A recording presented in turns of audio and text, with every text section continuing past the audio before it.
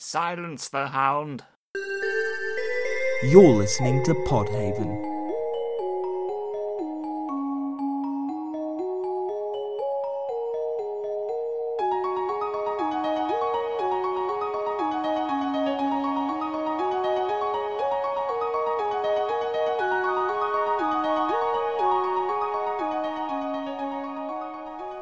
Hello? Oh. I'm Inspector Bimbly Piss. How can I help you, Inspector? You hired me to look for Melody because she was missing, yes? Yes, that is what's... That's exactly what I'm led to understand has happened by the words that you've just said. It's quite disconcerting. It's a new era of the Indie Haven podcast. Martin has graduated to regular cast member. Woo! I get a little certificate and everything. Yeah, we gave you your complimentary packet of gravel. Use it wisely. We all only get the one. But we've got no host. Elodie's disappeared, and it falls upon you, Inspector Bimbly Piss, to locate her using your detective knowledge. Well, here's the thing, yes? Yes? I found her! Oh, well, that resolved itself rather quickly. Yeah, it was pretty easy, yeah. You know the hole you have, Josh? The big hole? The big hole. Yeah, you know your big hole. I'm aware of the hole that I have that is quite large. Well, this is the first I've heard of it. I thought you only had a small one. I've got a small hole, I've got a big hole, I've got a slightly bigger hole that we call the very big hole. A bit kind of, it's not that much bigger, we've sort of hyped it up a bit, but, yeah, so it's the big hole that I've got.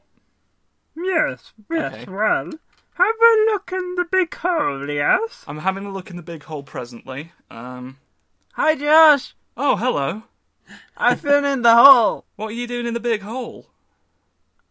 I fell in it. You didn't look in the hole for a long time. And then Inspector Bimbly Piss came, and now we're best friends, and he found me. No, this is me, Inspector Bimbly Piss! Huh. Well, I'm glad someone checked the hole. I've got to be usual. What? I've got to be honest, the hole usually just takes care of itself. It's one of those things you can just leave them to their own business, and usually, like a cat, it's fine. Yeah, well, it's like one of the beautiful things about having the large hole. Having predominantly no function, there's very little reason for me to have to keep an eye on it. So, really, it's just sort of there, and I'm comfortable and secure in the knowledge there. But now, apparently, I have to check up on my holes because it's. So what's changed? Is this is this a climate change thing, or? It can only be climate change. Yeah, it's too hot, so Elodie fell in the hole.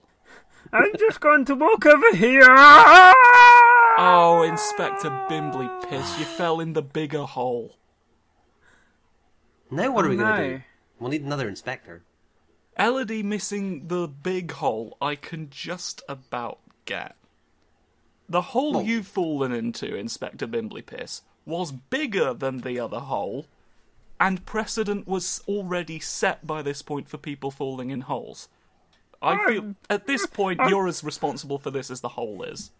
I'm very far down. You're quite far down. It's a deep hole as well as being large. Contributes to the largeness, if anything, of the hole. I think I hurt my toe. That will happen when you fall down the larger hole.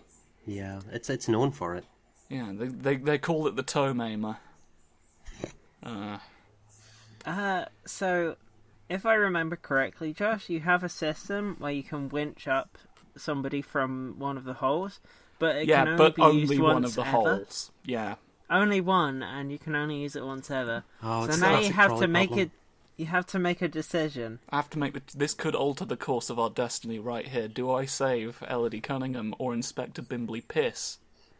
Okay, so respected host of the Indie Haven podcast, or a member of the police force. The police force gentleman who we just met. Yeah, just met. But his name is quite funny. It is, and his voice is pretty funny, I'm thinking I might save Inspector Bimbly Piss. Oh, shit. Well, okay, think about it this way. Does Elodie have a sore toe? Elodie does not have a sore toe, you're right, and I despise saving people who have sore toes. I mean, it seems like a waste of resources, right? They might not even survive the process. Let him die. Let him rot down there with his gammy toe. He's useless to me now. The toeless idiot. Whimsy, kill him. I have I've got a toe, it's a sore. Fill the hole with tar, boiling tar, get rid of him. The toeless idiot. I've got no time for it. Good news, Elodie, we've decided to get you out of the hole. Huh. We drowned the inspector in tar. Oh. I would argue that she didn't need to know about that bit, but okay. I just felt it was fair, you know. That was new character, Inspector Bimbly Piss. Now we'll never see him again unless he becomes a ghost. When has that ever happened on this show, Elodie? Really unlikely. Anyway, you're out of the hole now. We've got you out. The pulley system is rather quiet. Also, you won't appear to sound any closer than you were. That's just because the microphone's really powerful and also knows when you are and are not in a hole. Mm-hmm. Yeah, it automatically detects it. So don't worry about it. It's really amazing, isn't it? The power of science. What a time to be alive. The technology we have these days. It's like magic. It's literally sorcery. Oh, well, I guess that does explain it a little better. But, like, as a metaphor. Oh. Or is it? So I've been gone for a while. Yeah, you've had some stuff to do while you were stuck down that hole. Very busy in that hole. Yeah, no, I got a job, and I moved house, and I started a podcast about horses. Yeah, well, a horse, ostensibly. A singular horse who is also a man. Yeah. So, like, we haven't done one of these in a minute. It's been a minute. It's been precisely 1 minute. Exactly 1 minute. Not longer than you think. More or less. But it's like a space minute, though, so, you know. Yeah, it's like dog years, but, like, however, in a way that would make what I just said work instead of not. Podcast years. Podcast years. Thank you, Elodie. It's 1 minute in podcast years. You see, this is why I'm glad we pulled you out of the hole. I bet Inspector Bimbly Piss couldn't have told you that. He certainly can't now.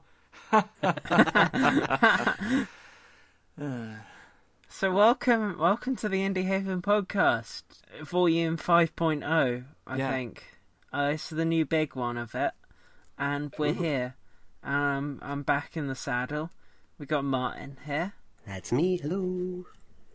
And we're ready to talk about video games. Ooh, as Josh said once in the first iteration of the podcast. I don't recall having said that, but it sounds like something I would. You went, talk about video games. Ooh. I have it saved as a sound file, so I thought it was like ooh-woo, as in the famous one. The famous one from memes. But that will explain why I don't recall it. It might have just been a musical version of it. Well, I am a musical man. I come from down your way, and I can play. What can you play? I will never tell. See, I'm your host, Elodie Cunningham, and I'm joined by... Your other host, Martin Bryson. I thought we just did this bit. I'm Josh Rivers. We're doing it again. I don't think we did the names. You said both of our names. Did I? Yeah. I don't think I said Josh Rivers. I said Martin. Well, there we go. Now I didn't we've been say comprehensive. Bryson. Yeah, they need to know the surname. That scared me because Josh answers first. But there was silence. There was silence for a moment. I had to fill the gap. No, but like even when you're here, it's Josh goes, I'm Josh Rivers. Like that. He goes, I'm Josh Rivers. Because that's what he sounds like. Uncanny impression. That's a very good impression. So, some stuff happened while we were out of the saddle. In the last one of these that we did, we briefly mentioned that Telltale's The Walking Dead, the final chapter, was starting to come out. Mm-hmm. The first chapter of the final chapter had come out. So they're not going to be doing those anymore. You can't finish that one. As it turns out, yeah. Well, yeah, they've said they're looking we'll into it. That. But yeah. So Telltale closed its doors. They are no more. They perished. They are an ex-parrot. Yeah. I've never made a Monty Python reference on literally anything, and I don't think I ever will again. Yeah. Well, but I mean, the mystery's gone now. It. You have very little reason to do it again. You gave it a chance. It's there. Yeah. Make of it what you will. It's in a podcast now. You've had the experience. We can't ask for anything else, can we? Yeah. So Telltale then. Telltale. It's kind of an odd thing, because I think ostensibly the reasons why it closed down are stuff that people on the outside wouldn't necessarily have known about. But at the same time, I feel like it didn't necessarily come as a surprise to a lot of people. No. I mean, there's been speculation. I think we sort of called it, but we were just sort of coincidentally right. It was like we had the wrong reason in mind. Yeah. There was a lot of speculation for a long time about Telltale's business model anyway, but no one ever talked about problems within internal problems, so I guess it was something you could just sort of put to the back of your mind for a long time there. Yeah. In the last one of the podcasts, what we did, we were like, I just don't care anymore because they haven't changed it up at all, and it's the same thing over and over. And it turned out that was a thing that was the case, but also all the other bits of stuff and happenings. You know? Like I'm thinking about it now.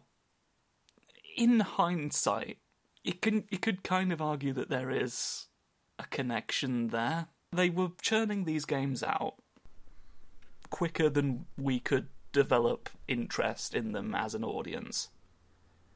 And as it turns out, they were churning them out quicker than they were actually safely capable of doing it, because, it turns out they were quite big proponents of crunch.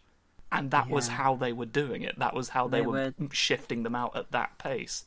They were crunching and they were munching, is the thing. So the audience were burned out, the people making the games were burned out. The only people who weren't burned out were the executives. Yeah, they were doing pretty well as is always the case. And I think what it kind of demonstrates is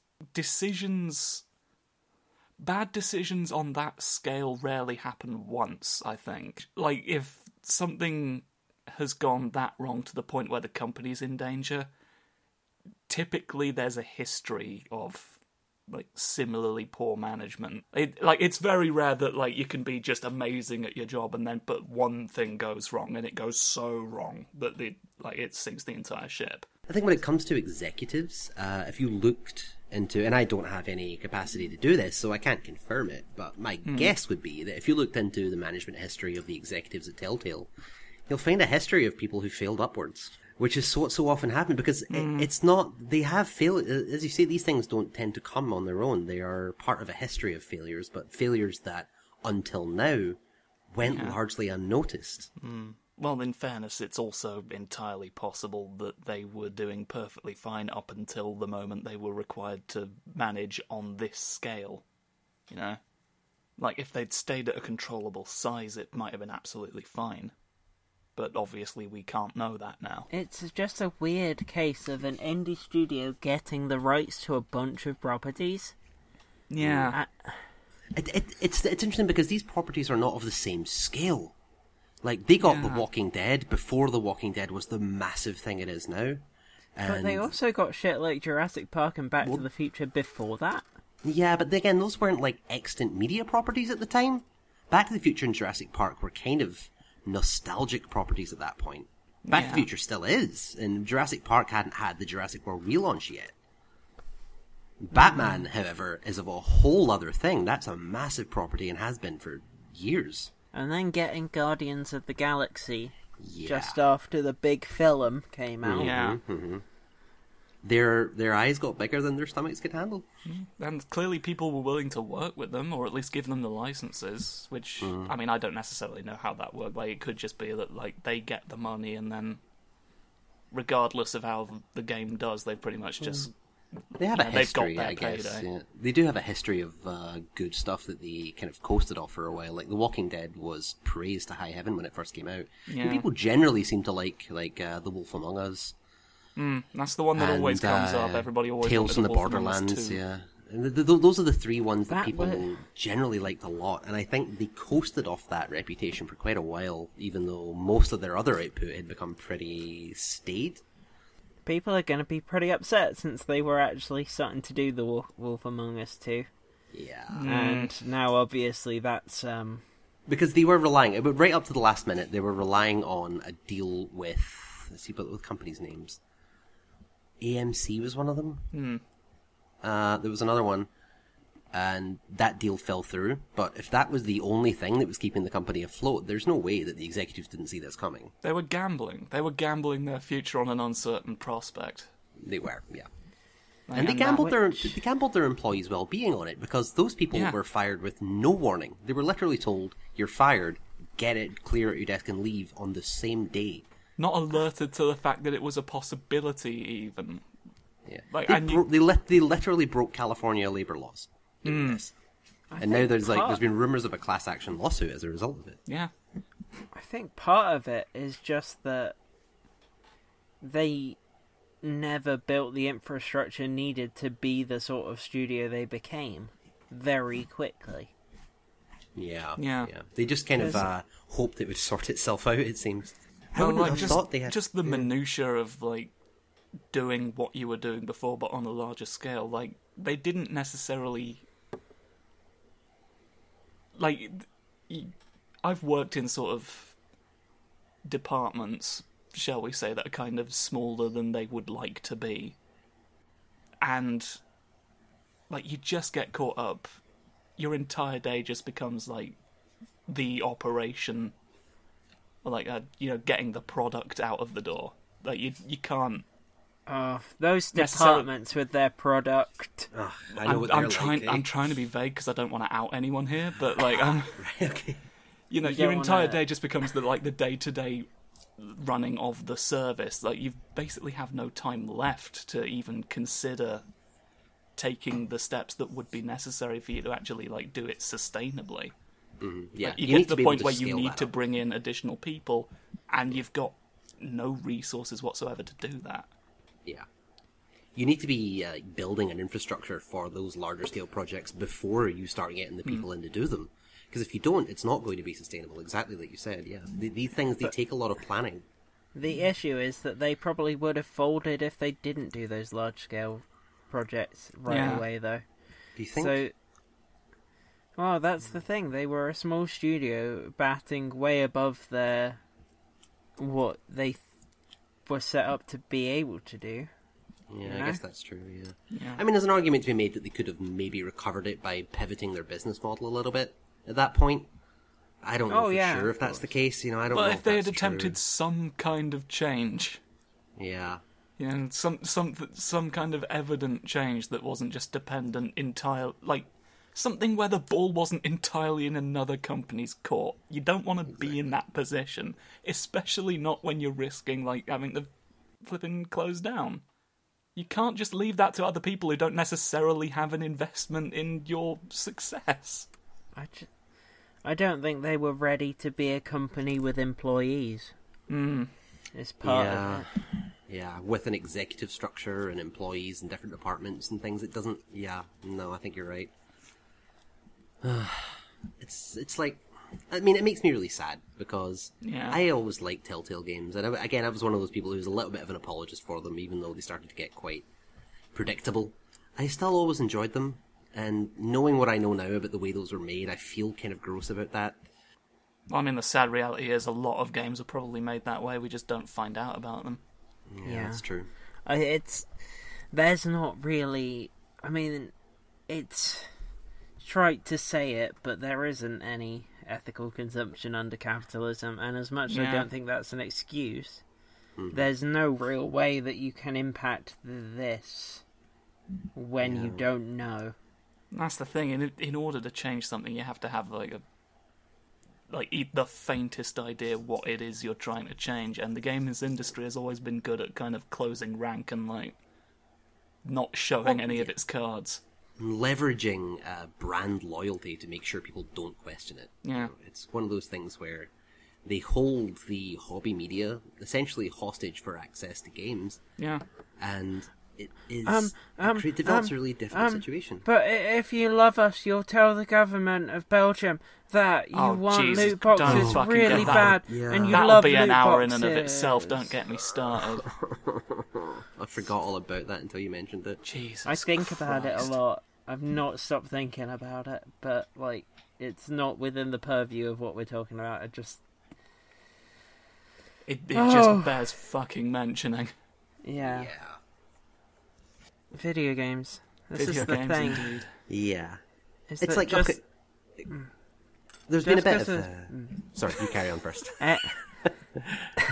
just because a studio is an indie studio doesn't make them exempt from this shit. Exactly. Yeah, I think that's another thing as well. I guess we just sort of wanted them to be the good guys. Mm-hmm. We know that crunch and that stuff is a thing in the industry, but I don't think a lot of us would necessarily have attributed it to Telltale.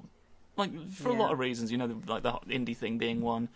Also, just the lack of change between titles. You sort of assume that it's just a thing that you can slot stuff into, which is obviously not the case. There are a considerable number of original elements still.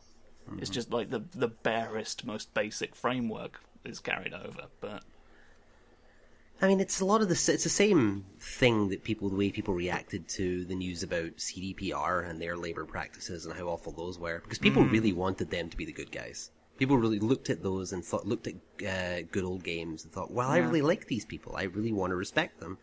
And then, when that comes revealed, it feels more difficult because you don't anticipate it, and it's really discouraging to be constantly reminded that very, very few, if any, of these companies can be trusted to be good people. I mean, it's another case of a indie studio with the corporate structure of a AAA studio. Yeah. That's kind of both of them are that. They needed to be one for the just for the reality of what they were doing to make that sustainable, but they were trying to be the other, and it's just it wasn't going to work. You needed the budget and personnel needed to make a AAA quality game comes at a cost. Yeah, I think we just need to kind of keep that at the front of our minds whenever we're looking at these things. That makes you wonder about Warframe, doesn't it? I was, I was going to bring that up, but I stopped myself. I've often thought that about Warframe. I feel because seriously, I don't understand where all the positive buzz came. I mean, the game is good. Well, the game's fine. I enjoyed it. It's for good. A couple of hours. It's enjoyable enough, but I really have to wonder. Where the ethical thing came? I still don't get that. Well, it's just because it's not as bad as other things, and it's free. That's the thing. It was actually free to play for once, and I feel like a lot of the ethical claims are kind of being blended together with consumer friendly stuff, and that does kind of rub me the wrong way. There's a lot of focus on consumer rights. In kind of gaming media and gaming culture more broadly, and that's being kind of blended together with broader ethical concerns as if they're equivalent. And I never liked that. There's a lot more focus on consumer rights than there is on workers' rights. It's so much part of the culture, and it's so much part of even the more left-wing part of video game culture just seems to be very, very focused on consumer rights and doesn't really consider workers' rights at all. Well, again, I would go back to the companies making these games, like at the executive level, are very good at locking this shit down. Like we don't get to see the inside all that often. I think there's also still. Sorry, you finish your thought. I was just like they've just got enough non-disclosure agreements and and there's no unions, so like you can't. There's no real avenue for developers to fight this stuff. I mean, one of the big problems is that when anyone does unionize, all the other parts of the industry are like, but why do you get to unionize when I'm not unionizing? Yeah. Was it the voice actors that did that most recently? Voice actors... No, the voice actors have a union. Did a strike and have a union, and then developers were like, we don't have a union, and we want better rights. And you just sat there going, oh, you're so close, one more step, come on.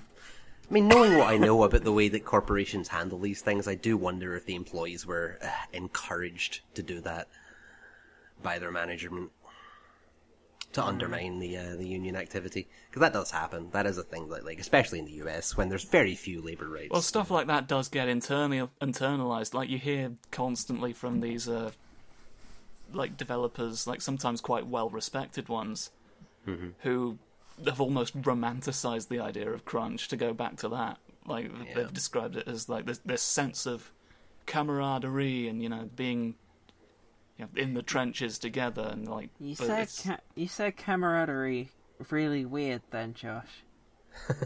You went camaraderie. It was very sing-songy. It was quite nice. Camaraderie. Well, as I've already explained, I am the musicaled man, and I've come from down your way, and I'll play it. So, I don't know why you're surprised. And I will play it. I will play it. I will play it.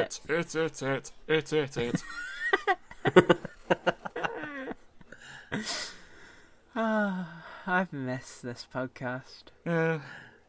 I can't remember most of what I just said, but I assume it was quite good. Oh, you can always listen back if you have to. God, no. I want to continue believing it was quite good, thanks. I'd rather do that. All right, well, let me assure you that it was quite good. Okay. So is that us?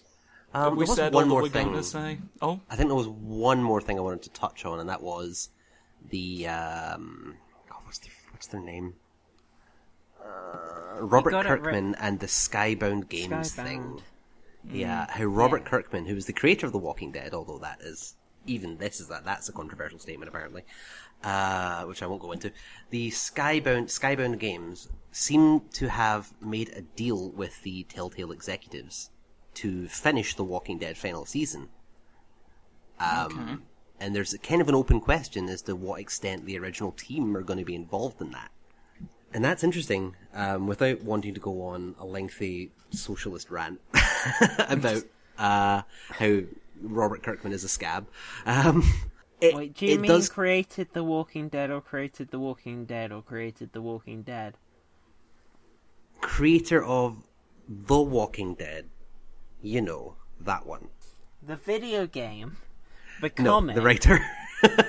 The writer of the comic. Okay. Sorry.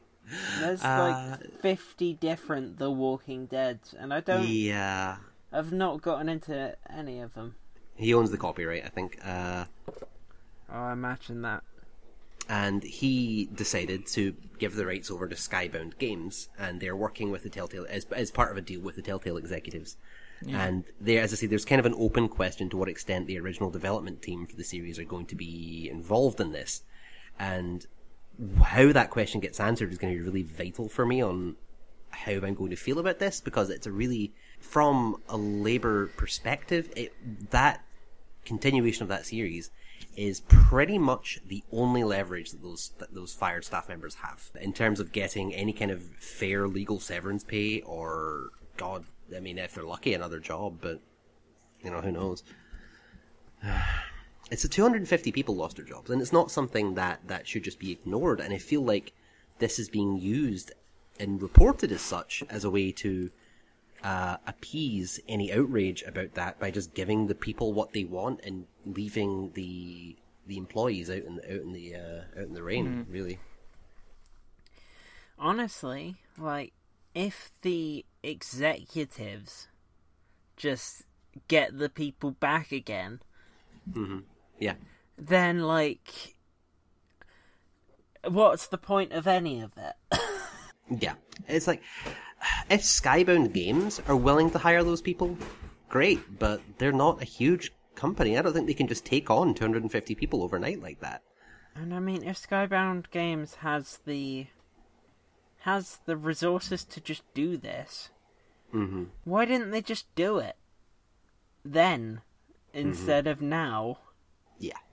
When we're already at a point where a load of people are out of work. Well, I think the sad answer to that might be that they didn't necessarily give a fuck until it became a thing. Yeah. They realised they could get some good press for relatively free, and just by picking up this franchise and profiting on it by themselves, and it's a win-win for them, really. I mean, I don't like looking at it that cynically, but I mean, look at what just fucking happened. Yeah, I mean, to me, cynicism is a requirement here, I think, because I That's can't kind of a trust any of the people general making decisions. statement that you could use for this entire podcast, is the thing that Josh just said then. Yeah. Should really be the tagline by now. Yeah. I want to feel good about this, because I like those games. I want to find good news in among all this, and something I can enjoy about it, but I just finding it really hard. That's the thing. It's like, it's what prevented a lot of us from seeing this coming, I think. It's why... people feel conflicted about CD Projekt Red, and I think it's a large part of, why this whole free-to-play done right narrative came up surrounding Warframe is we just really want a good guy right now, because but the problem is we don't have one. There's no such thing as a company that is a good guy, because a company isn't a guy, for one thing. Yeah. It's a collection of people who could stand to profit quite a lot from other people not having a great time. Yeah, and those people try very hard to make you think that they are a guy as well. Oh yeah, they would love to be considered as individual people with thoughts and feelings. Yeah. As opposed to a logo. That's why social media is like it is now. Yeah. Yeah. Oops, sorry, my dog is on my lap, and he's moving around a bit. Me too. Sorry. I am also your dog and on your lap and moving around a bit. I'm neither of those things. Zero appreciates the company, I think. He's trying to lick my face. That's the additional perspective I bring to the show, is that I'm the one who is not either of those things. Well, let it never be said we don't listen to both sides. Yeah. Oh, Zero, shut up. Was that a dog? That was. That he sounds like a little pig. That sounded like a human man. I thought it was Josh. For the strangest of moments, I thought Martin was like saying two things at once. I'm still having trouble processing that it was a dog. It really did sound human. Yeah, he's a very strange beast. He sounds like a little pig when he gets excited. He snorts a lot. I bet the corporations wish they had that kind of ability. Am I right? Tying it back. Well, we were just talking. Yeah. I love Video James. Video James is great. Video James are the bestest. Real. See, this is the thing. I love to talk about video games, and I wish I could talk positively about video games. And when I try, it's like our two Warframe episodes. Yeah. Yeah. In the first one, we were like, "Oh, I really like this game. I started playing. We all started playing it at once. How fun's that?" Second one is like, it turns out that actually fuck. We've made an error.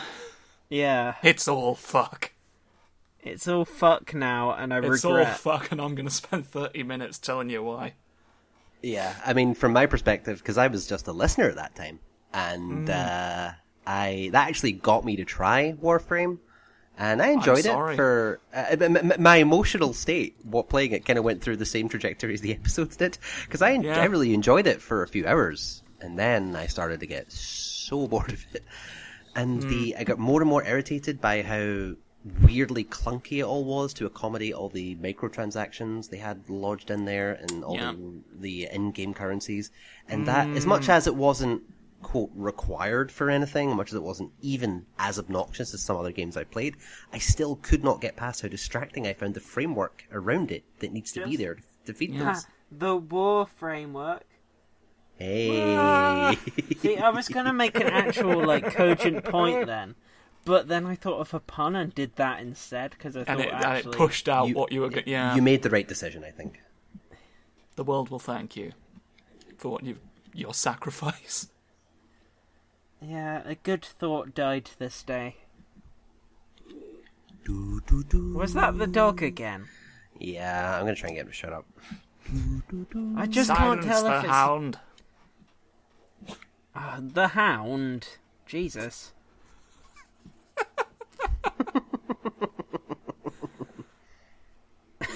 Where am I? As I said, I missed this podcast. It's so fun. It's certainly a use of our time, isn't it? Oh, now a cat's making sounds. Oh, it's a cat. It's the pet episode. Yeah. It's not the same cat as in the other recordings. Oh, different cat. Yeah, because plot I'm in a thickens. different house. Different house, different cat. Yeah. You don't make cat, the you rules. me. I was going to make that joke, Martin, and then you did Oh, it sorry. instead. I stole your thunder. I'm sorry.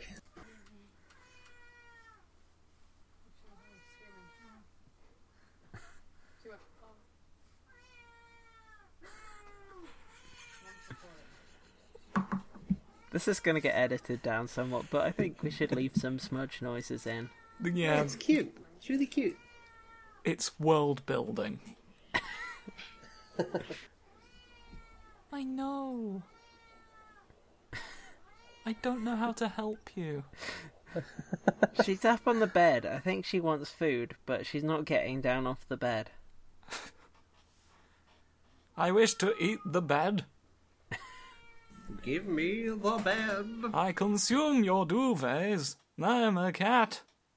Meow.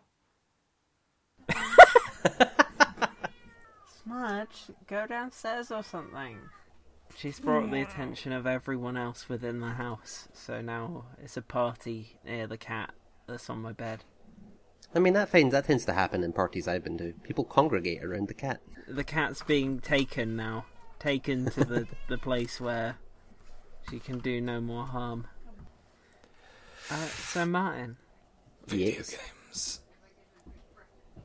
Games with videos in them. Yes.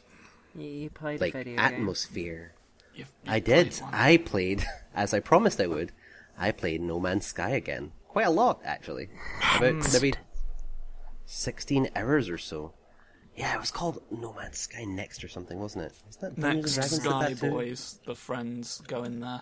Some Men's Sky. I'm positive that was the name. So, yeah, it's fundamentally still the same game. Like, at its very core, you do the same things for mostly the same reasons, but there's so much more bells and whistles around it now that just kind of work in a way I find it hard to explain. The procedural generation is way better. It's much more stable. It just makes more sense when you see things. But they're still, like, they introduced a whole bunch of new variables as well. Planet colors and new elements, all kinds of things. And most of it I'm not even remotely close to finding. And the way that they've structured and balanced things now is much, much more interesting to me. Like, things are actually balanced. Like, you can go from one place to another and never feel that you have to spend forever farming for a specific element because you needed that to get to the next step. And there's more structure, too. They have more defined mission goals and more methods to achieve them by. It just feels like the game that No Man's Sky kind of always promised it would be. So you mean to tell me that you don't have to just shoot a rock for 50 hours? You don't have to just shoot a rock for 50 hours. You now have other things you can do.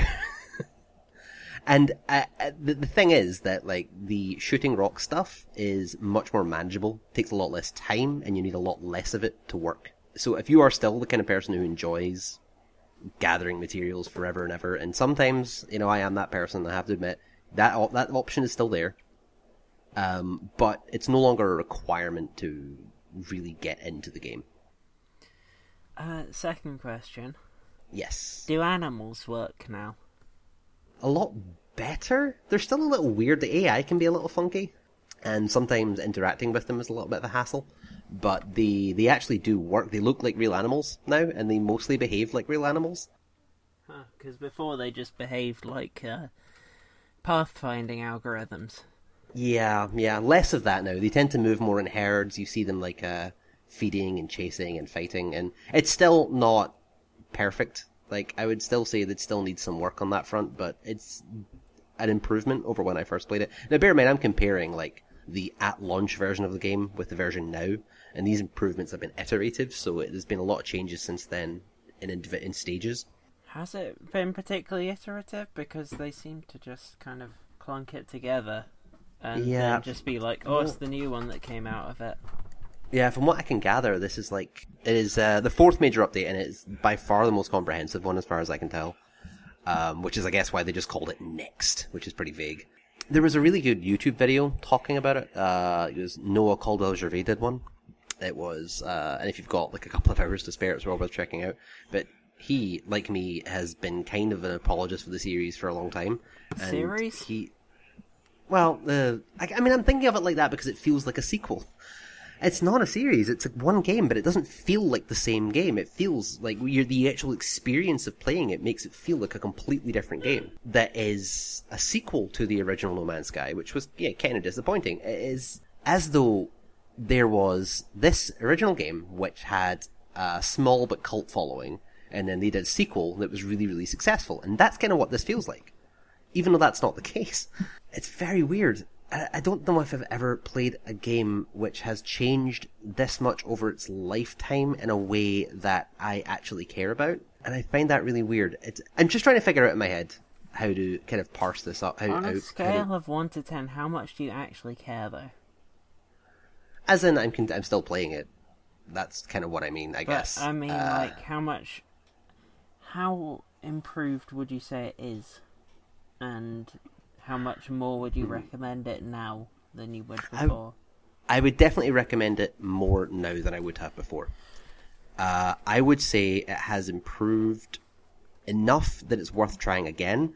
I wouldn't go as far as to say I definitely recommend it to everyone, especially if they already were really put off by the first game, because a lot of it depends on what it was that bothered you about the first iteration of the game, the version at launch, because it has done what it set out to do, but that might not still work for you, I think, is kind of what I'm trying to get at. And I'm aware I'm kind of mincing my words a little bit. I'm just don't really have the right words to talk about this, because I've not had enough time to really think it through.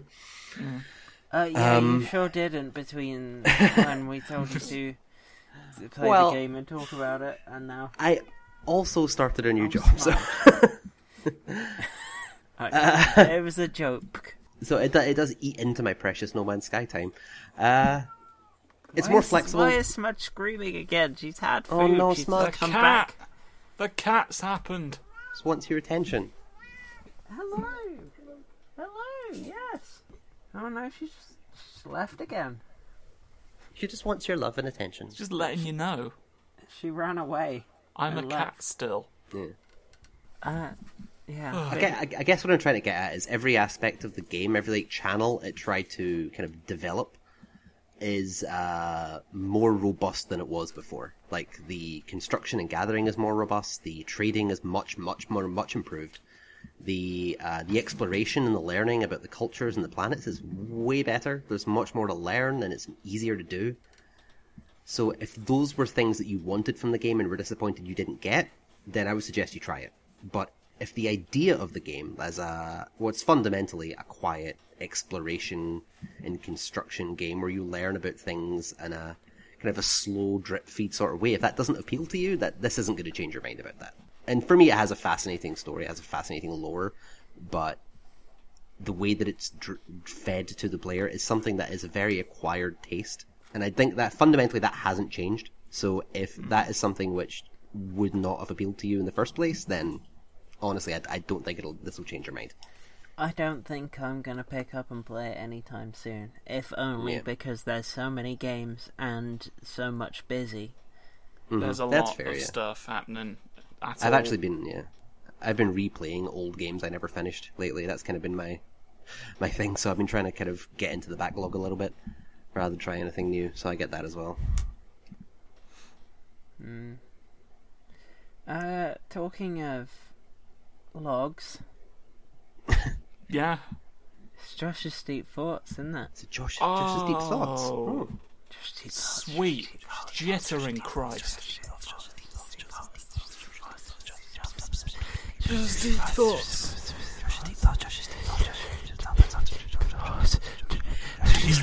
Josh's deep thoughts. It's too deep, Captain. It can't possibly.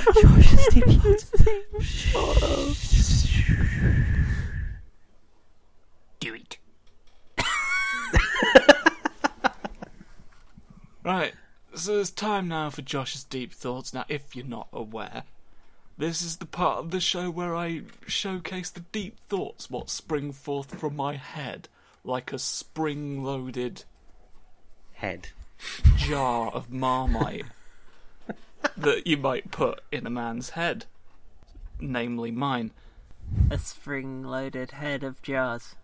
So I'm a big old head full of jars, and we're gonna crack one open and reveal the contents for all the world to see.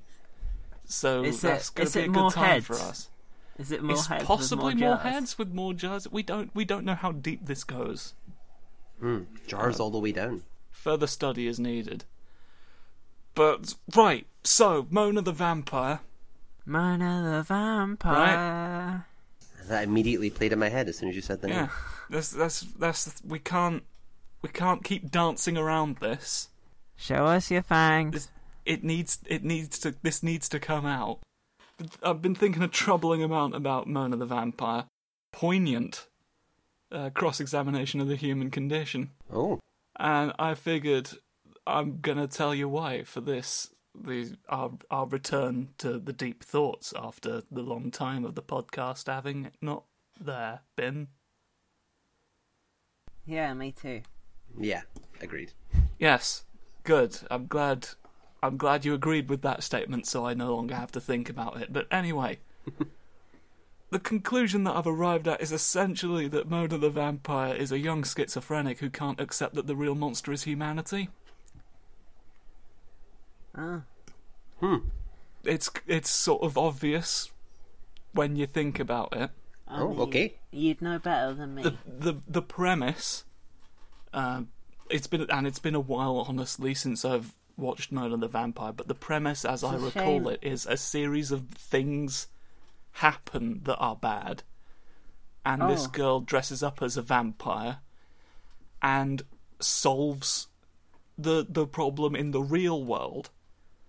But there are segments where it sort of changes, and you see events unfolding as she perceives them, and they take on a supernatural angle. There was one where there was some new school chefs.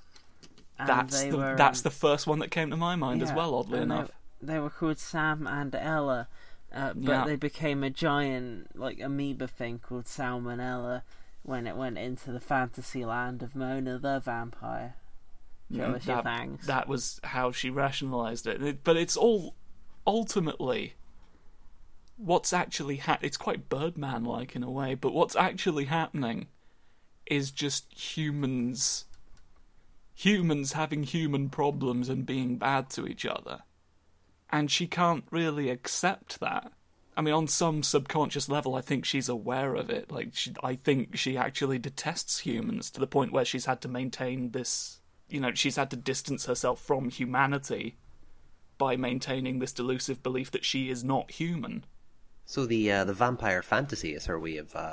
it's her way of almost absolving herself of just the sins of the circumstances of her birth, really.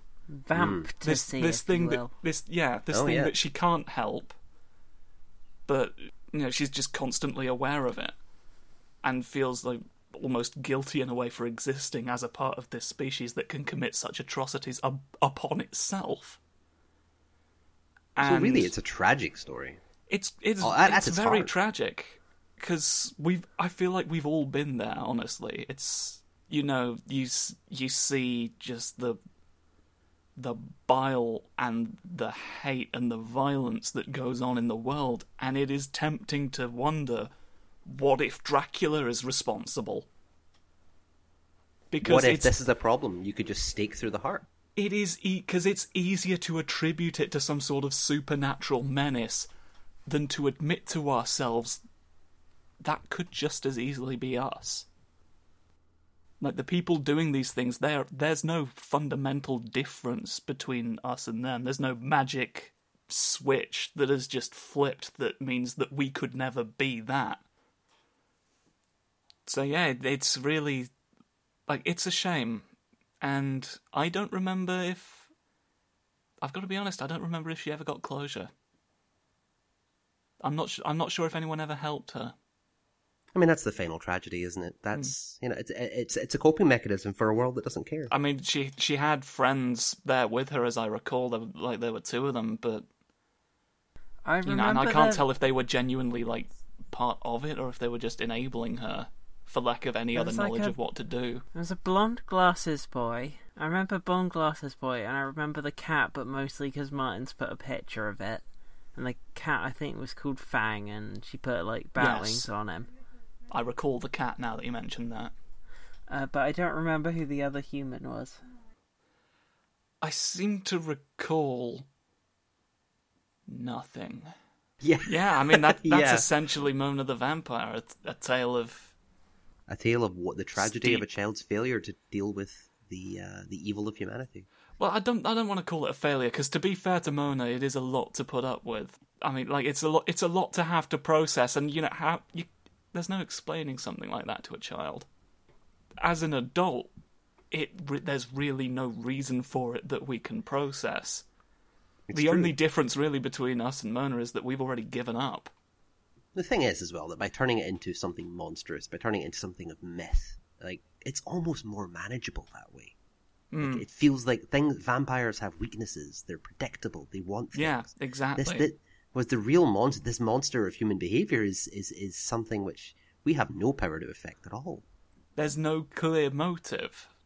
Like a vampire bites you on the neck for a minute. It's horrifying, but you can understand it. Like, it serves a purpose. Everyone needs to eat. A lot of the time, the ways in which humans seek to destroy each other to profit from it in some way are so self-destructive and short-sighted. That, I mean, we've discussed bad decisions made by corporate executives. Like, that's exactly the kind of thing. It ended up fucking them. Well, it ended up fucking the people beneath them. They'll probably come out of it fine, the bastards. But it's it just doesn't seem to make any sense, and it doesn't seem to make any sense how they could be allowed to continue to get away with this. And often the answer is simply like, well, we don't know how to stop it. There are a lot of people who would intervene in this if they had the faintest idea how. I used to have a DVD box set of Mona Vampire that I got for like either £5 or £10 at Morrison's or Safeways. I don't remember whether Safeways had become Morrison's yet at that point, but I got it cheap. And then recently I sold it in CEX and I got like 10p for it. That is a crime to have only received 10p for what is like a very salient cross-examination of the human condition. I feel like it's one of those things that might, become more valuable with time. Well, once people realise. Yeah. Once the discourse catches up. Yeah, once the world gets on my level, and can appreciate and see things the way I do, then people will realise the true value of Mona the Vampire, and the tale it weaves of a girl lying to herself about the nature of the world around her. I want to know what the other character is in it now. I think she was dressed as a fairy or something. Like, it was something distinctly not in keeping with the theme. I think that might be the case. Because Mona was a vampire, the boy was an alien. Oh yeah, the cat had bat wings, and then the third one... Mona the Vampire characters. Her alter ego was Princess Giant. There we go. Oh, yeah. Yeah, I remember now. So show us your fangs, indeed. Mm. Oh, wow. MonaTheVampire.wikia.com. So you found out all the good deeds. Yeah, Mona the Vampire... This will probably have similar theses to the one I've just relayed for you here. This will be where we get the real discourse. For some reason I remembered it being English, even though I know that it's kind of not, definitely. Yeah. I just It's Canadian originally? Huh? I think it's Canadian Yeah, originally. it's Canadian. But, like, I just imagined it as being English. Even though I know that. Oh, there's 3 polls here. Ooh. Okay, the first one says, do you find Mona Parker, his identity, cute, space, question mark? Well, what's it going to be? Yes or no? 34 people said yes, and 7 people said no. Those 7 people would, probably not trivialize the deep seriousness and personal trauma associated with the subject matter. They recognise that as the clear metaphor that it so obviously is, and they don't see any value in infantilizing that. I wouldn't even say it was a metaphor. I would say that it's just straight up what's happening. I'm going to vote yes. I voted yes. You've ruined us. Okay, now I'm looking at poll 2. Okay, what poll is 2. your... What is your heroine? Brackets, hero, prefer, space, question mark. And the options here are Mona the Vampire, Fang, Princess Giant, and Zapman. 17 people voted Mona the Vampire, 5 people voted Fang, 8 people voted Princess Giant, and 4 people voted Zapman. So obviously Zapman's kind of losing out on this one. Yeah, he's not doing well here. I'd forgotten he was even called Zapman. I just knew he was some kind of alien fella. I'm gonna vote for Fang because he's a cat and I like those ones. Cat's good. Yeah, cats are good. Also, he has wings, the little wings. Yeah. How many cats can claim that? Okay. Not many is the answer. So here is poll 3. Do you want an animated film Mona the Vampire based on the book in French of Petunia le Vampire Retour vers le Futur? Petunia the Vampire Back to the Future in brackets, space question mark. Is Mona the Vampire a spin-off of Back to the Future? That is the only possible conclusion of what we just heard. 25 people said yes, 2 people said no, and 3 people said not yet. Not yet. And I'm gonna the world isn't ready. I've gone for not yet because I also don't. I need time. Oh wow, this is fun. It's got a list of oh no, it's got 2 actually. I think testimonials here in the Why Do People Like Mona the Vampire segment at the bottom here. First one says. Mona the Vampire is a very interesting franchise. The television series alone is full of imagination, humour, action and colour. Beyond that, the books are very well written, and I can say the same thing about them as the television series. I believe Sonia Hollyman and co did a great job and worked very hard on this franchise, and I think it should definitely be commemorated. Is it dead? And down at the bottom here, well, the first one was from Madison Gruntvig, age 18, from the United States. Oh, this one is they've even put an English translation from a French-Canadian here, which says, we are happy and pleased that the user... Oh, no. It's just a response to the question. No, I'm confused. They did say, we are happy and pleased that the user Madison Gruntvig could ask MediaWiki to create a Mona the Vampire wiki in English, Danish, French, and perhaps soon Spanish. I think a lot more of Mona Parker's identity less than her alter ego Mona the Vampire because she is really cute and wise, neither too tired nor lastly she may never cry in the series. But that happens in one of the episodes, that's correct. Also, I have published a book in French called Petunia the Vampire Back to the Future, and at the end of my book, believe it or not, I left a comment in the book about the revival of Mona the Vampire in order to ask the permission of Orchard Books in England that one day I might make the rest of Mona the Vampire. So, Petunia the Vampire Back to the Future is fan fiction. Yeah, and that's... Essentially. That's from Bat Canadium, age 25 from Canada. And then here's He Loves Miss Gotto 04, age 21 from Germany says, I like Mon, the vampire, because it was my first step into the world of horror, and horror is so exciting. By the way, I like this show because of the cool characters and my similarity to Charlie Bones, Mona's sidekick. But the most reason for me to like this show is the good-looking Miss Gotto. So, this person's actual username and such is based on the fact that he really likes the teacher from it. That's, okay. I've suddenly become a little more uncomfortable about this diversion. Yeah, I thought this was... I thought this was going to be just a very pleasant conversation about the psychology of disillusionment, but this has taken a turn. There's all sorts of characters in here. We got Miss Gotto,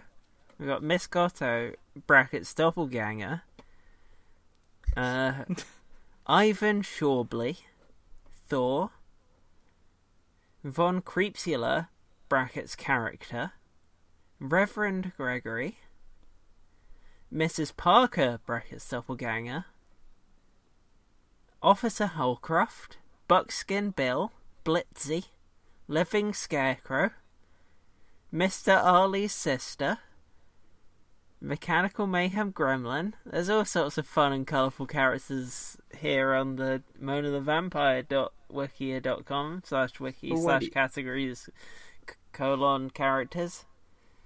Why do you think that the show was such a striking example of a deep dive into the dark heart of human inability to cope with inhumanity? Honestly, I think it was just one of the few children's shows that had the stones to go there. So I put a picture of the character that guy from Germany wants to fuck. Okay. In the chat there, and the people can't see it, but they can Google Miss Gotto if they want to see it. Gotto. Yeah, thank you, Martin. Yeah, if you want that for context, I don't know that it'll help you understand the psychology of it any better, but not to be confused. You'll know with the about yeah, not to be confused with the Miss Gotto doppelganger. So make sure you get the right one. Yeah. Oh yeah, that makes all the difference. That's a different character, actually, is the thing. Different one entirely. Thanks. Yeah. Well, they've got so many different categories and shit, because she's in female characters, real characters, alive characters, human characters, and recurring characters.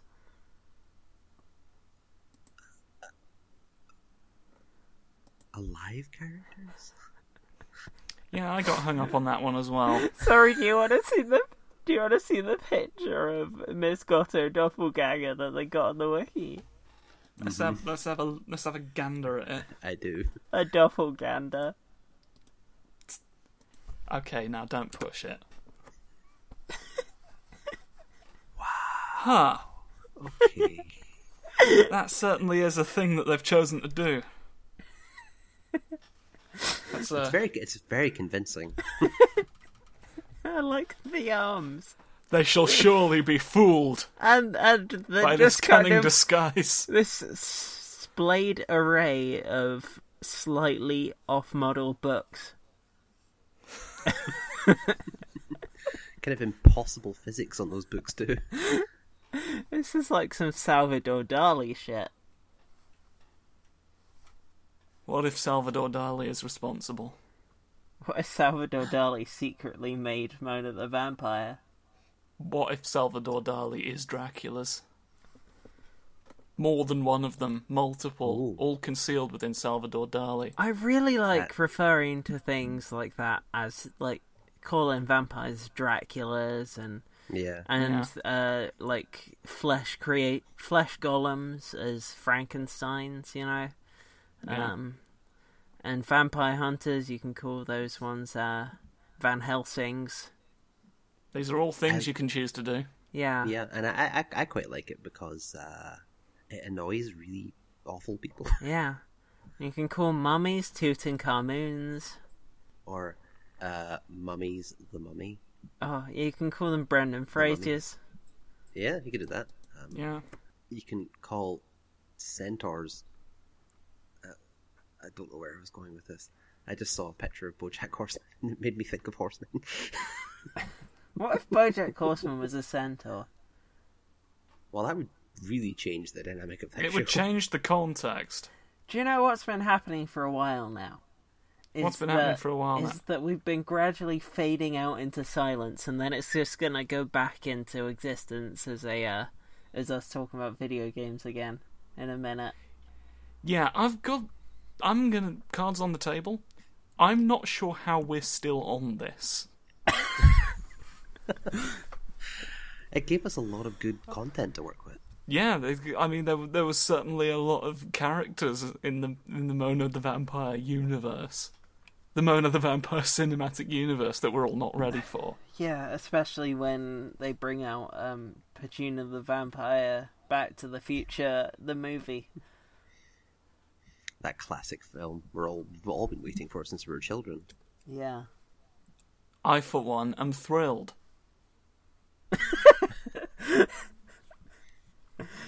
So, do you have any video game recommendations? Because that was Josh's Deep Thoughts. That was Josh's Deep Thoughts, etc. It's the end of it now, who?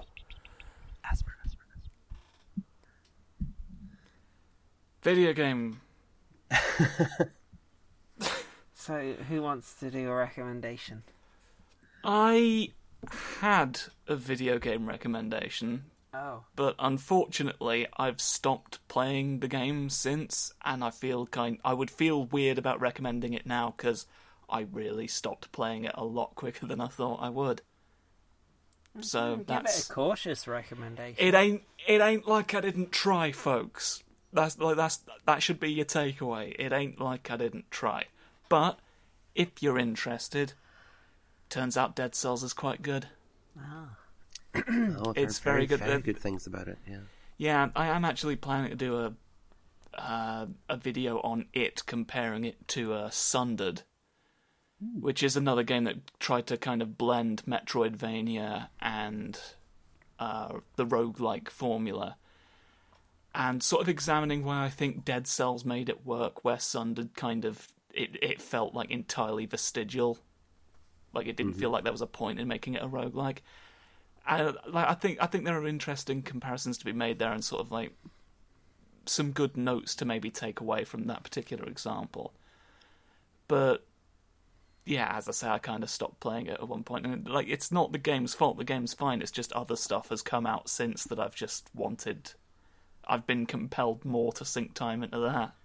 Spider-Man and Yakuza Kiwami 2 came out at the same time. What, like, who are we fucking kidding? Where do you think my time is going? I don't have a PlayStation 4. You don't have a PlayStation 4, so you've been spared this issue. I've been playing Alien Isolation on PC. I've got that. I've never played it. It's one of those games where I feel like I really, really would be into it. It almost feels custom designed for my tastes, but I just never got around to playing it.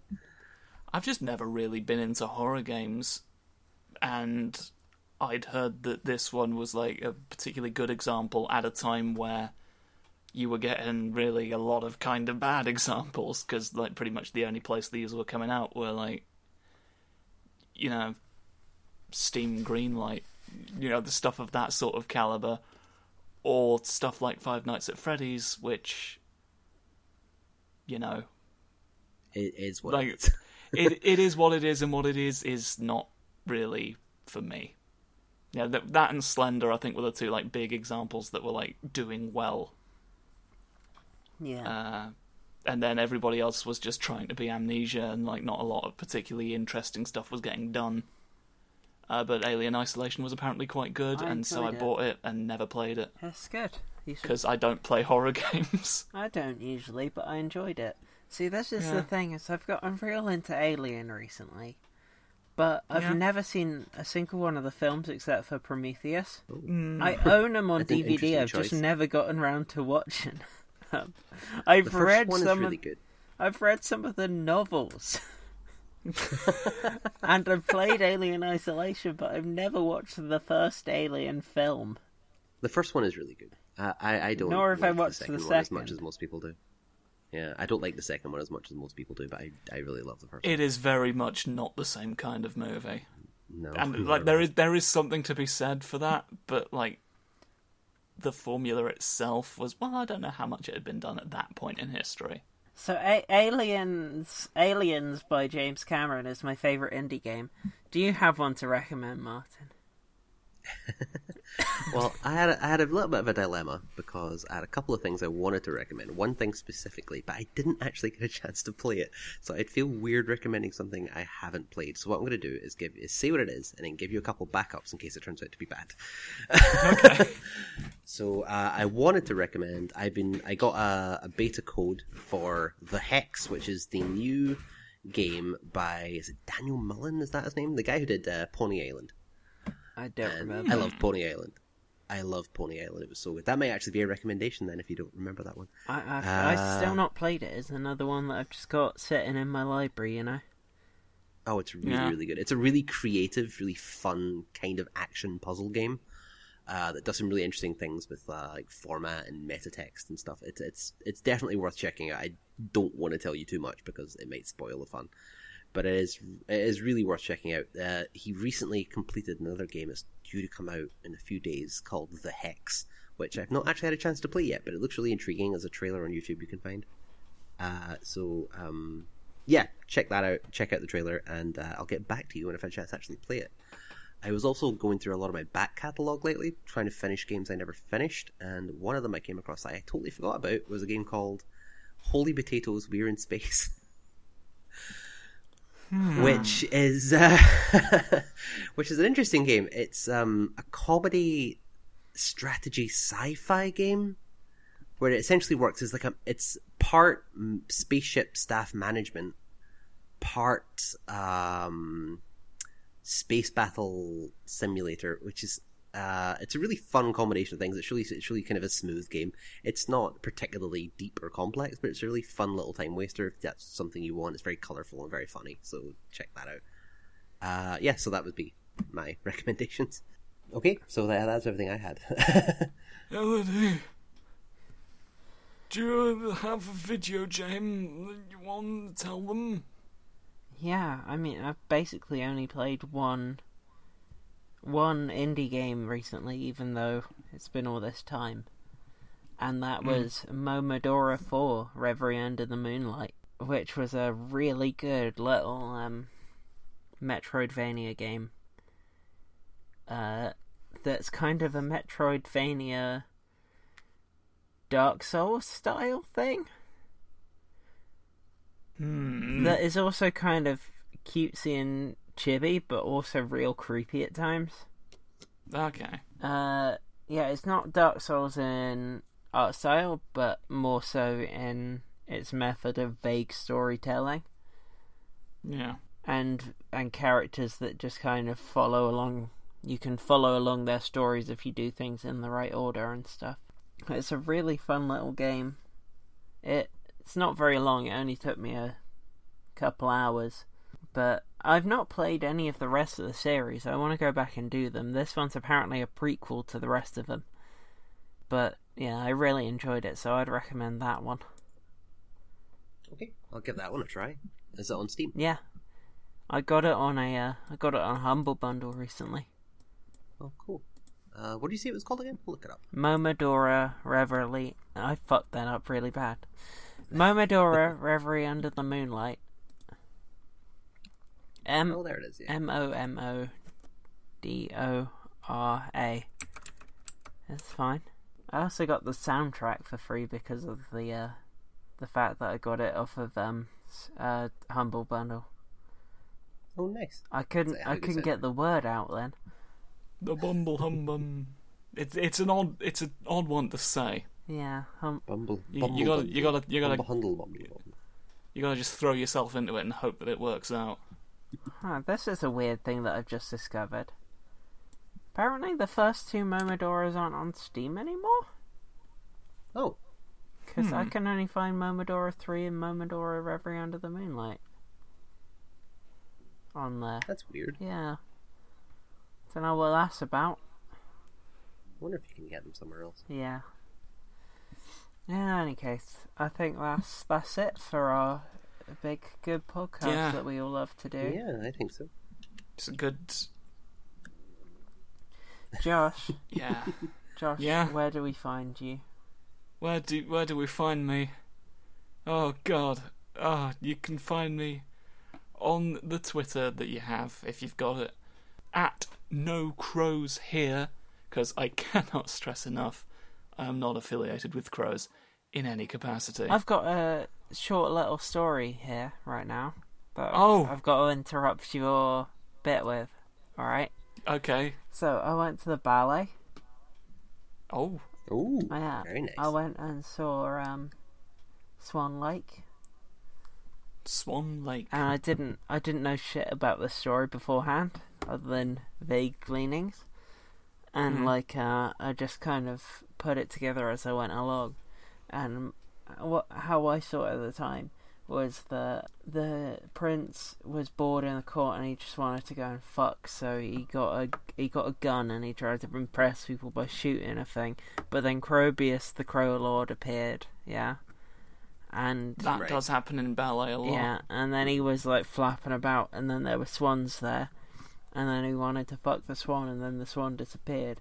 But then the swan was back, but at a party, and Crobius was there, and then in the end, they were fighting by the lake again, and he pulled Crobius's wing off and killed him with a stab. Wow, that's intense.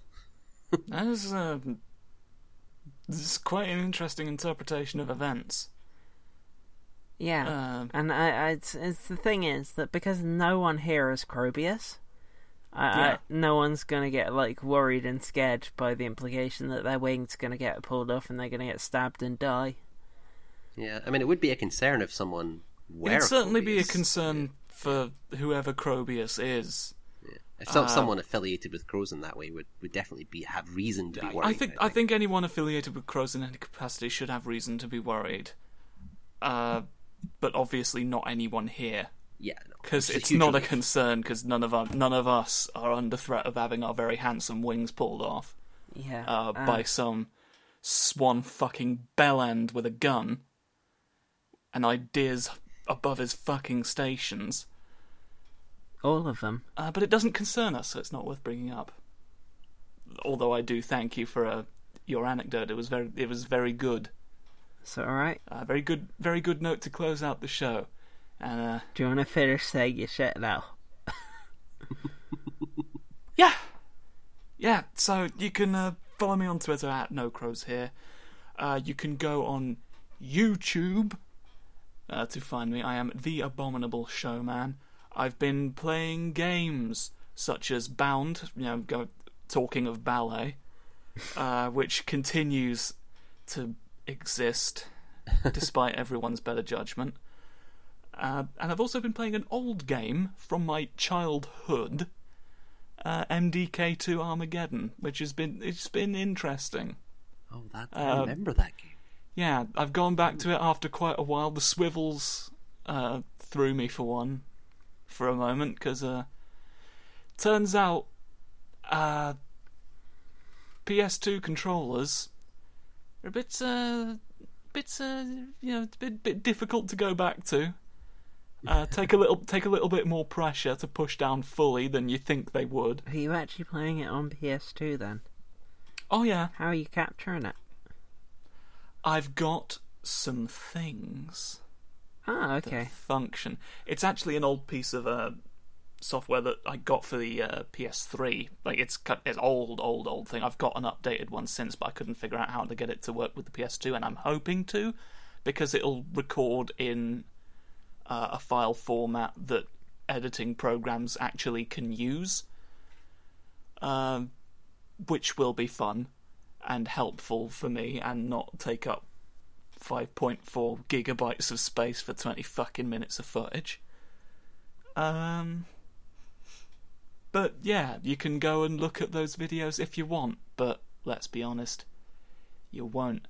And you can also obviously find me on Indie Haven on this very podcast and doing my worth mentioning videos, which I've got one done. Yeah, it's But I'm not sure what the status is with like getting stuff up on the site right now. So yeah, it can happen. We'll get it happening.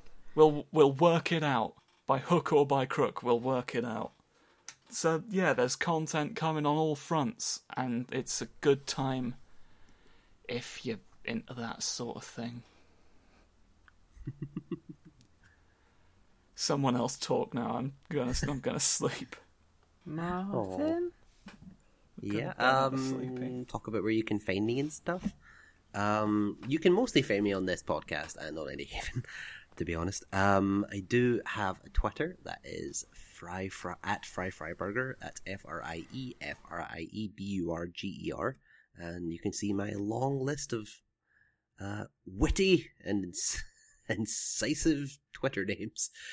I think my current one is a Halloween one called Student Loans Know Where You Live. And I have also a Tumblr somewhere that I haven't updated in a while, and I keep meaning to and haven't got around to it. And I have some stuff in the works that isn't quite finished yet. I'm going to have up on Indie Haven as soon as that's back up again. So yeah, that's pretty much me. Not nearly as exciting as everyone else.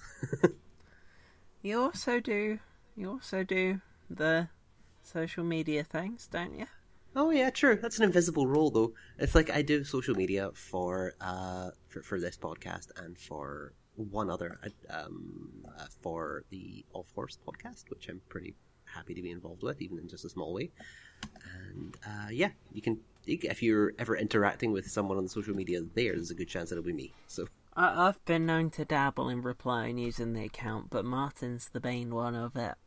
Yeah, I mean, I was chatting to someone the other day about the RSS feed and then about how great the the Patreon rewards are. So, speaking of that, you can find me on Twitter at KemiWords, CHEMYWords, and the big thing now is that you can go over to offhorsepodcast.com and you can go and listen to the new BoJack Horseman podcast that I do with Conrad Zimmerman and Jake Spencer. And it's very heavily edited compared to this one, which... Yeah, it's very professional. Very, very, very impressed with your work on that. Doing my best is a thing, though, also. So that's a thing. The other things are YouTube, which I've recently put up the first episode of a Pokemon Emerald randomized Nuzlocke run.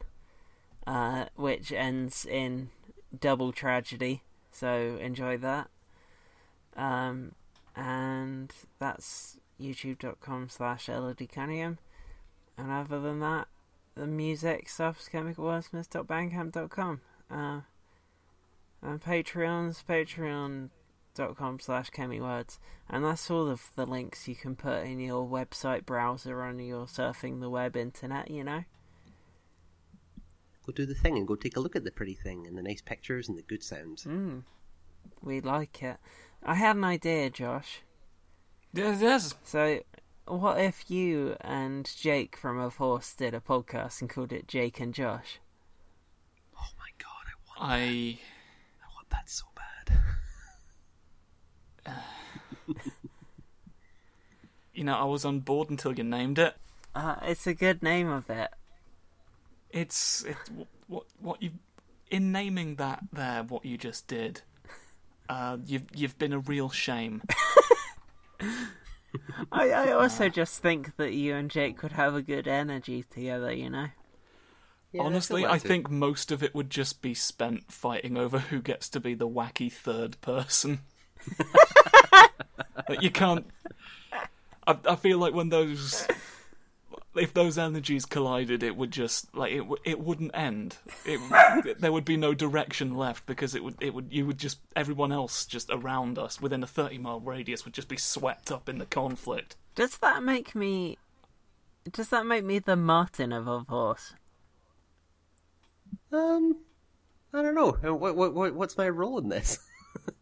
You are here predominantly to agree with me about things. Oh, that's easy. So like that that. then I have a majority, and I never have to have any of my decisions be questioned. Oh, okay. Yeah, that sounds pretty good to me. Sounds like an Alright. easy job. That was surprisingly easy. So, is that the show? Go, just for another second, going down that same path, does that make Elodie the Conrad of this podcast? I guess so. I mean, I introduced the show, which is what Conrad does on that one. Yeah. Yeah. Yeah. You have had a cat. Yeah. I've had multiple of them, and so's Conrad, is the thing. That is another similarity. You and Jake both have a 4-letter name starting with J. Yep. And...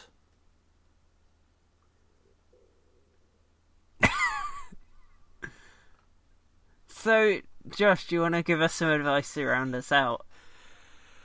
Don't look directly at it. Move it. Get it away, you fool. And don't do what I've done today.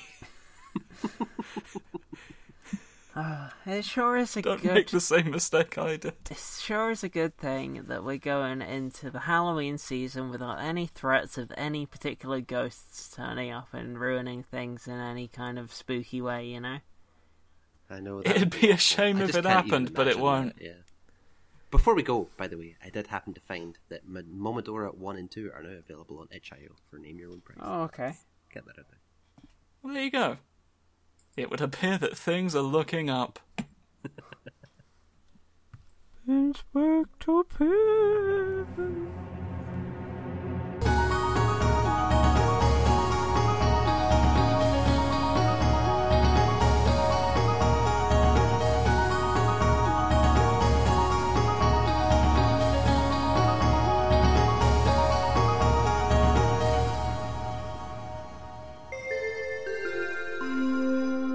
Thanks for listening to Podhaven.